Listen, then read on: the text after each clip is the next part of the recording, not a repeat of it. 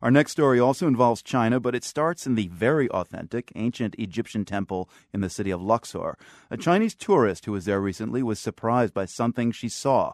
Chinese characters etched on a 3,500-year-old stone relief of Alexander the Great. The characters said, "Ding Jinhao was here."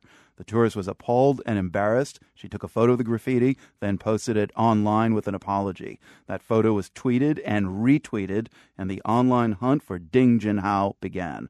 Rachel Liu watched the ensuing online frenzy. Liu is the co-founder and editor of the website Tea Leaf Nation in Hong Kong. Ding Jinhao has a pretty rare name. And very soon, vigilantes in China started to find out who he is, where he's from. And they soon found out that he is from Nanjing. And he is a young boy who attends 7th grade, I believe. And so there is a lot of criticism online of this boy and his parents.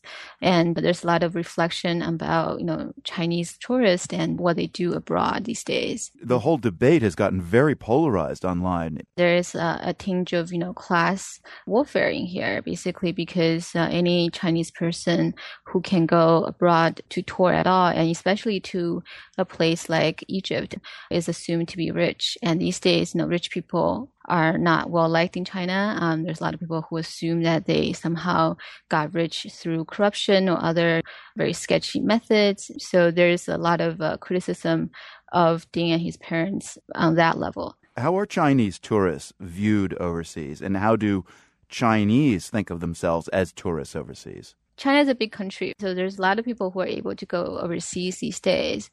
There is sort of a bourgeois middle class who go abroad and think of themselves as very, quote unquote, civilized, and they will point out the bad behavior of other Chinese tourists. And then there is a lot of people who go abroad and think this is kind of their spring break because they've made a lot of money and they're able to afford this vacation and, they're going to really have a good time. As to how they are viewed overseas, I think I saw a survey a couple of years ago where they rank the least like tourists, and the Americans are number 1 and the Chinese are number 2. Oh, wow. So, yeah. Yeah, I mean, even the Chinese Vice Premier Wang Yang recently scolded Chinese, saying they speak loudly in public, carve characters on tourist attractions, cross a road when the traffic lights are still red, spit anywhere. He says it damages the image of the Chinese people. How are Chinese responding to comments like that? Yeah, I think a lot of people do agree that it is a problem.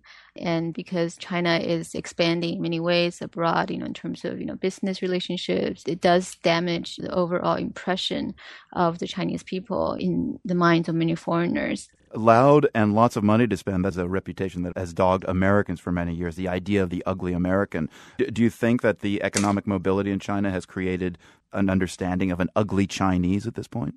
I'm located in Hong Kong, and it is technically a part of China, but when mainland tourists come to Hong Kong, there is a negative stereotypes associated with them, not waiting in line and talking loudly on subways and so on and so forth. I mean, I'm sure that just a small subgroup of these millions of Chinese tourists who come to Hong Kong and contribute to the Hong Kong economy, but at the same time, there's a lot of local resentment against them.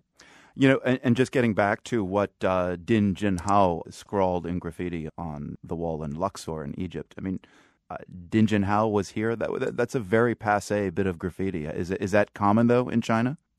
Yeah, it is actually quite common. If you go to Chinese sites, you see this kind of graffitis all the time. So-and-so is here. I'm here with my boyfriend, girlfriend. We're going to be together forever, that kind of thing. So it is quite common. Rachel Liu, editor of the website Tea Leaf Nation, speaking with us from Hong Kong. Thank you. Thank you. And this good news to report, experts were able to remove Ding Jinhao's graffiti, and the 3,500-year-old relief is as good as new, sort of.